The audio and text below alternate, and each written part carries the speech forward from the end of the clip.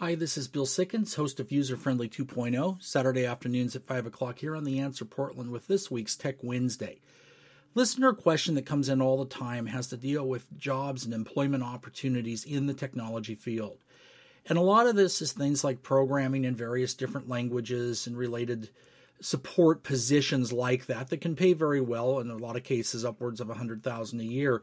But there's other things out there that you might also consider, and one of them is prototyping. This is a position that is one more for those with the creative gene that like to create something out of nothing and put something together.